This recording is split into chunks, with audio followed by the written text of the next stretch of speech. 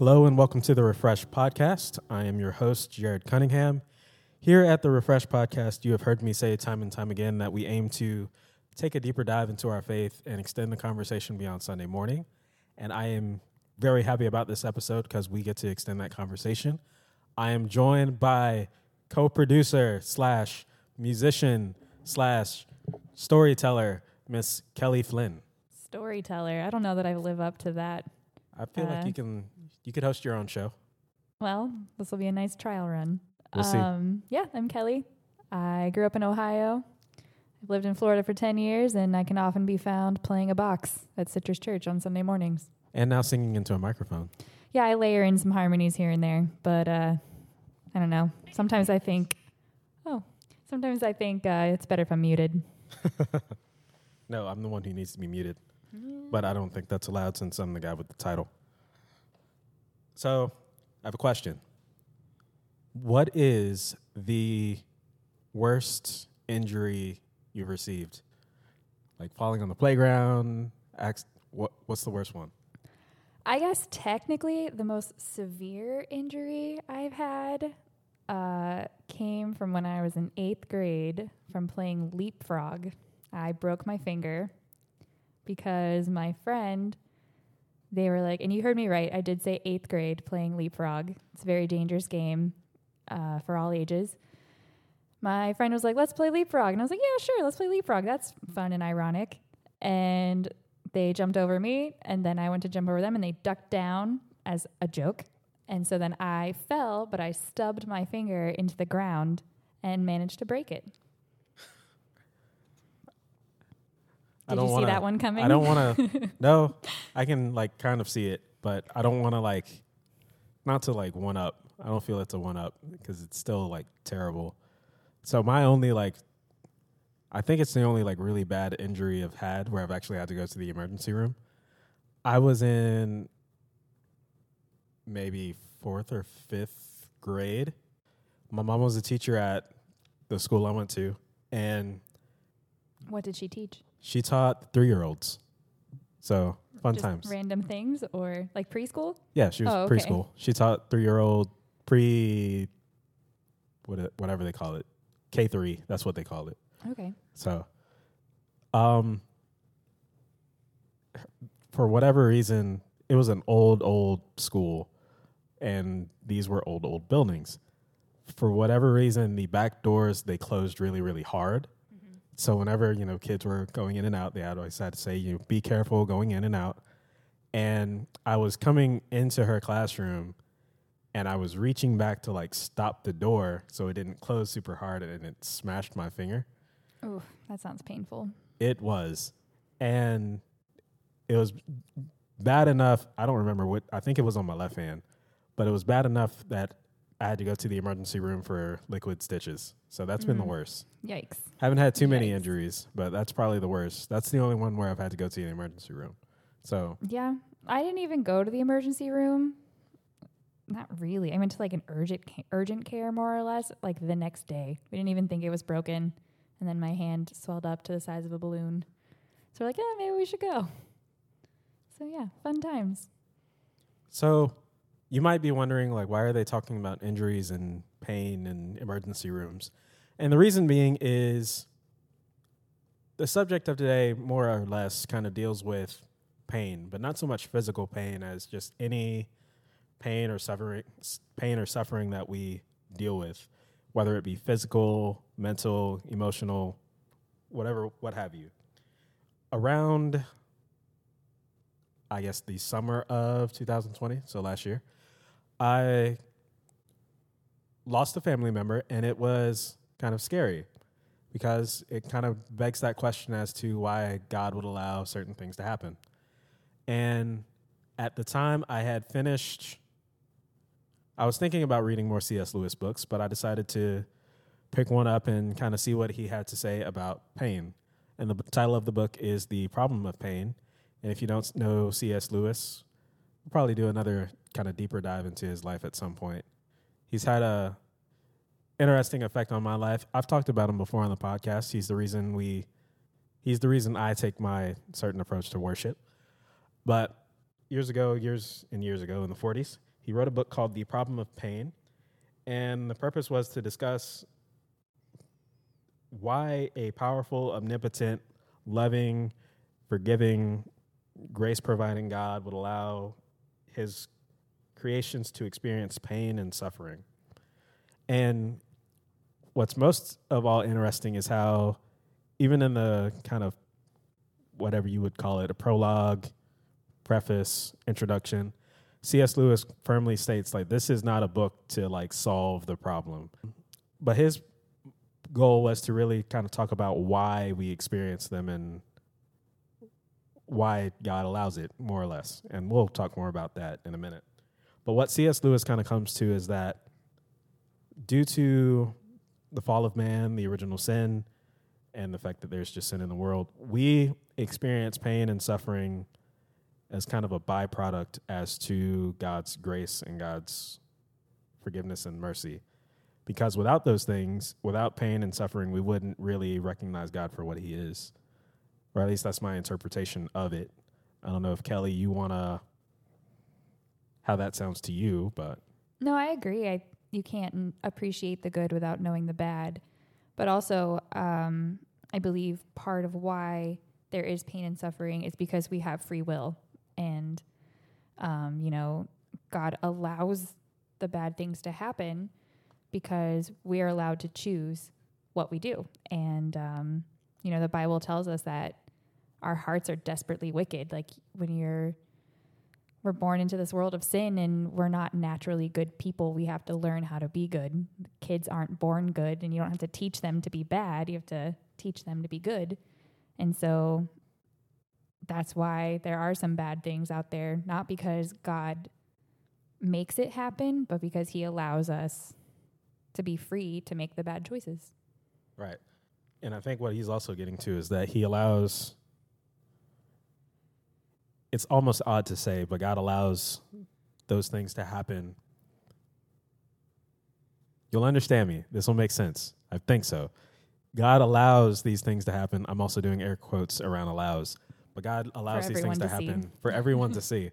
God allows these things to happen because in those, it's when we are drawn closer to God and we recognize his power and his grace within our lives. There's kind of sort of going to be a part 2 to this in a few weeks. Kind of, sort of. I don't want to give too much away. But to really kind of illustrate the point of kind of someone dealing with suffering, and in a kind of poetic sense, it paints a pretty good picture, I'd say a great picture of what kind of reconciling with suffering and pain is like. We have a hymn in mind, and this is all Kelly's idea. Kelly kind of brought this point, and if you I would just like to clarify that I use this as an example of something we could do, and Jared took that as, oh, okay, we're going to do that now. And I was like, no. Like, I'm not saying this is what we have to do. This is just an example of like an outline for something we could do, and now here we are. You were giving ideas on like which way to go, and I hit the gas. That's pretty much what happened. Yeah, pretty much. Pretty much. But the hymn, and you're probably familiar with it, is It Is Well. And the lyrics are by, or the poem, we'll say, is by Horatio Spafford. So if you wouldn't mind kind of giving us some background about this song.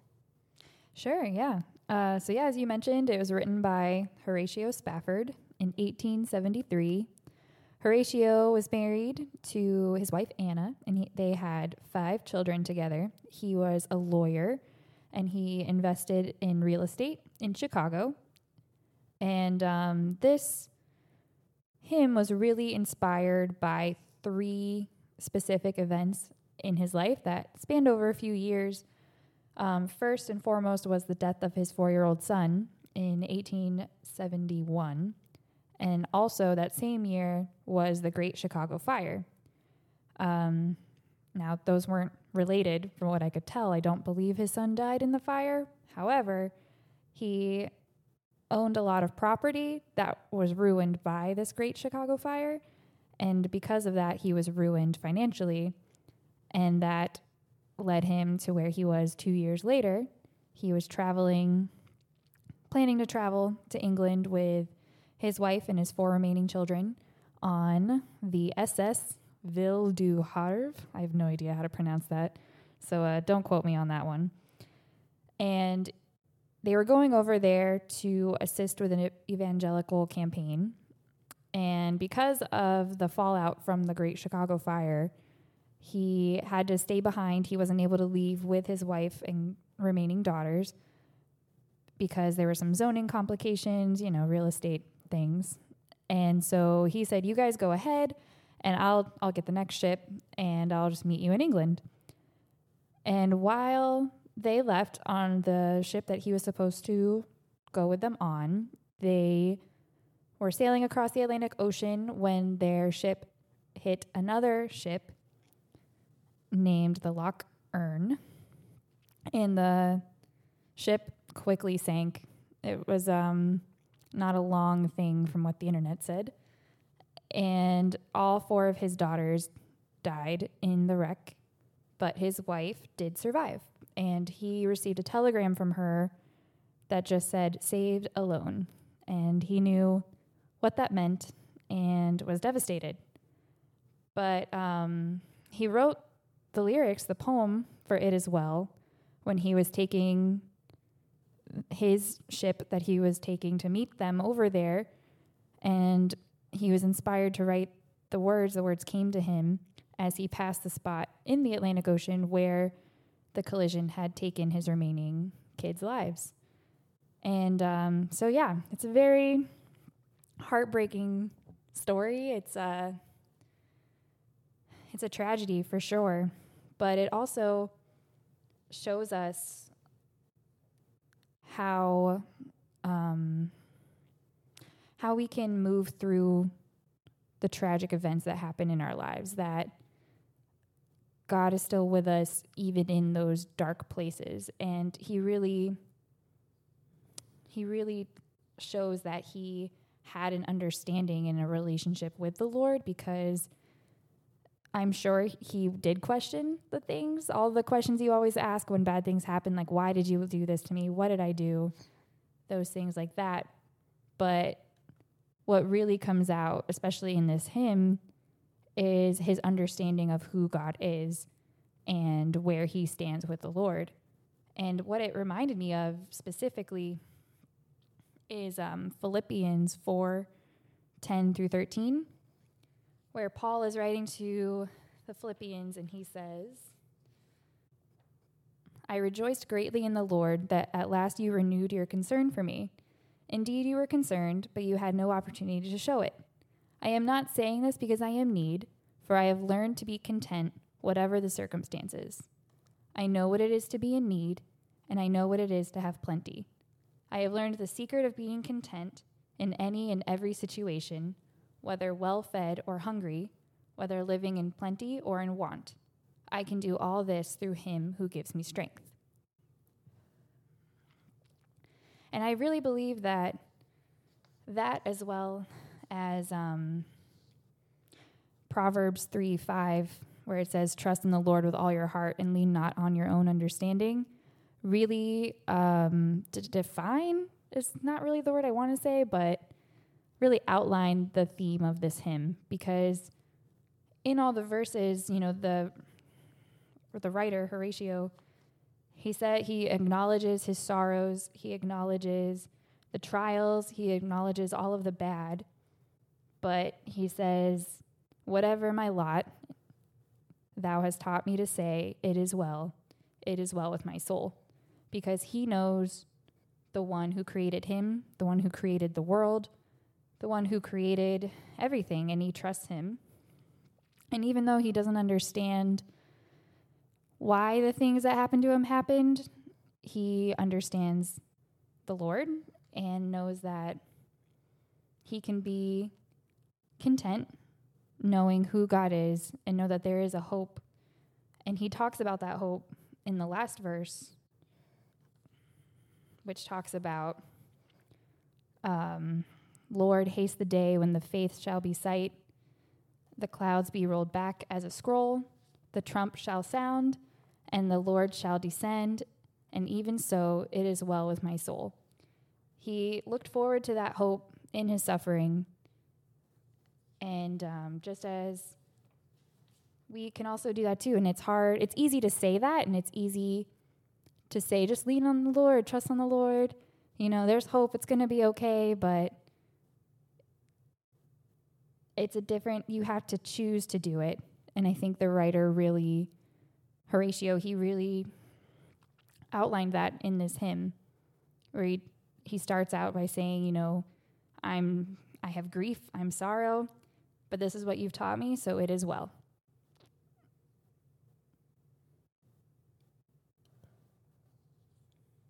Sorry, I love everything you said, and I had ideas, and I was looking up stuff that like reminded me of what you were saying. Here, I thought you were going to correct me on my pronunciation of the SS. No. I am from a small town known for corn. My language is already Hey, I'm butchered. from a small state known for corn. Yeah, my language is already a little off. But what stood out to me, I won't go into like super detail because there's a whole episode about it. I was looking it up. Episode 12 of the Refresh podcast. What a privilege. So in that episode, I talked about a few different hymns, I guess. But the one that stood out is What a Friend We Have in Jesus. That's my favorite hymn. And it's the first one I taught myself to play and other stuff. But the reason it stood out is, Kelly, I don't know if you knew this, but the background for that hymn is it is a poem written by, I looked up the name, and it might have disappeared on me, written by I'm on the edge of my Joseph seat. Scriven in, I believe, 1855. And he wrote it as a way to comfort his mother-in-law after the passing of his wife. His wife had unexpectedly passed for whatever reason. I don't remember if it was another maybe shipwreck or a disease or something like that. But he wrote it. He was in Canada and he wrote it to her as a poem to like encourage her. And it's kind of, I don't know if surprising is the right word, but surprising how the things that come out of maybe our suffering or the pain or the things we feel, because those are two great examples of like someone kind of working through the pain and the suffering that they may feel. Going back to my notes. So if you've been with us over the last few weeks, you know that we've been talking about the book of Acts, and we've been walking through kind of the early steps of the disciples kind of branching out and spreading the gospel across the world at that point. And I mentioned it in the last episode that it sounds about right in today's sense, because if I were a disciple in the beginning of the book of Acts, I've worked with Jesus for 3 years, and in the span of basically a weekend, I've seen him arrested, beaten, crucified, and buried. But I also see him rise again, and I'm hoping that things will be different. But then I see him ascend to heaven, and I'm left to figure out like what to do next. What a roller coaster that must have been. Right? I can't even, but I can't fathom the ups and downs and wow. Talk about a plot twist. Yeah. But in Acts 1 and Acts 2, we see them kind of rally around each other and begin branching out and spreading the gospel just as they were instructed. And we see the Holy Spirit encouraging them to move forward. And we also see a change of heart in Saul, who becomes Paul, the writer of I'd say almost 80, it seems like a bit much, but 80% of the New Testament. He writes a lot of it, yeah. He writes letters. A lot of it's either time about in prison, him. so you got to pass the time somehow. Very true. And with all these miles he did on these mission trips, I mean, gosh. But we saw recently that in Paul's lifetime, he, like you just said, he was arrested many times. He's traveling a lot on his own. And in a lot of his letters, whether it be to Galatia, Ephesia, the Philippians, or I guess Philippi is what they were, or Corinthians, we see him like working to encourage and saying that God is still with us when we're weak or when we're not so strong. One verse I didn't plan on it maybe being a motto for the podcast or for maybe the season we're in, but it keeps coming up, and it's 2 Corinthians 12, 8 through 10. And I shared it in the last episode, but I'll share it again because it just captures this, and it captures what the life of Paul must have been like. As I pull up the right version, this is off the cuff. I was not planning to share this, but here we are. There we go. All right. And it talks about Paul kind of going through this period of maybe temptation, or just not temptation, but struggle. And he was finding it very difficult to kind of move forward in his faith. And he asked that God kind of remove the problems he was dealing with. So 2 Corinthians 12, 8 through 10 says, "Concerning this, I pleaded with the Lord 3 times that it would leave me. But he said to me, my grace is sufficient for you, for my power is perfected in weakness. Therefore, I will most gladly boast all the more about my weaknesses, so that Christ's power may reside in me. So I take pleasure in weaknesses, insults, hardships, persecution, and in difficulties, for the sake of Christ. For when I am weak, then I am strong." And as I said in the last episode, I don't believe Paul actually means like he loved feeling weak and dealing with insults and hardships. And Pastor Brian pointed the same thing out this past weekend. I don't remember exactly what verse. It was Philippians 4, 10 through 13. There it is. is. The same one I talked about today. There it is. I was Googling stuff. I am sorry. It's okay. But he didn't enjoy, weaknesses or insults or hardships, persecution. I'm pretty sure he didn't like being arrested, but he was beaten a lot. Yeah. But I believe what he's saying is, like, though he had to deal with all those things, he had reassurance in the fact that Christ was with him, God was with him, and God was providing him strength through those times, just as he provides strength for us. And it didn't stand out to me last week, but it stands out this week. Like I said, in The Problem of Pain, C.S. Lewis says that we'd have no true concept of what grace is like if it wasn't for the pain and the suffering we go through. And just there in verse 9, it says, "My grace is sufficient for you." And I think we wouldn't have any idea what that grace is like if it weren't for the things we go through. That's true. And I think it's also important to acknowledge the hope that we do have in those sufferings, that going off of your 2 Corinthians, I have another one from 2 Corinthians 4, starting at verse 7. It says, "But we have this treasure in jars of clay to show that this all surpassing power is from God and not from us. We are hard pressed on every side, but not crushed, perplexed, but not in despair, persecuted, but not abandoned, struck down, but not destroyed." And, we do have the pain, we do have the suffering, we do have the hardships, but they can feel like they destroy us. They can feel like they bring us down beyond repair and things are never going to get better. But the reality is that's not true, that we'll never be destroyed as much as it feels like we are, because the fact is Christ is there with us, and he is with us in his suffering, or in our suffering, and we are with him for our hope. And I think that's also what Horatio Spafford was saying, because in his last verse, it reminded me of Revelation 21:4, that says, "He will wipe away every tear from their eyes." God will wipe away every tear from their eyes. "There will be no more death or mourning or crying or pain, for the old order of things has passed away." And I think it's really important to keep that into perspective, that while things are hard now, we have that day where all of that's true. And as the writer says, haste the day. We want the day where there's no more suffering for people.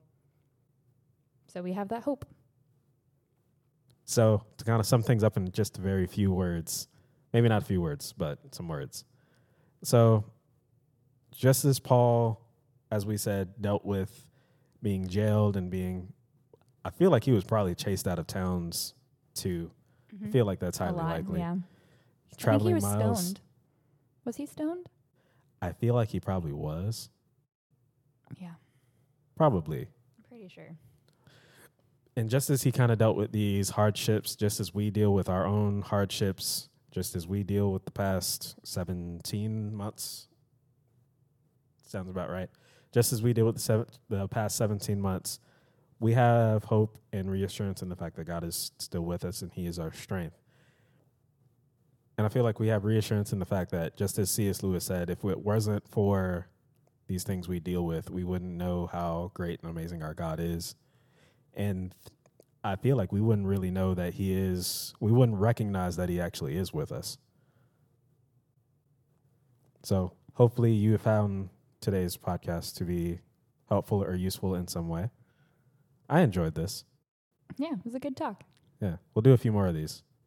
And with that, we'll catch you next time. Stay citrusy.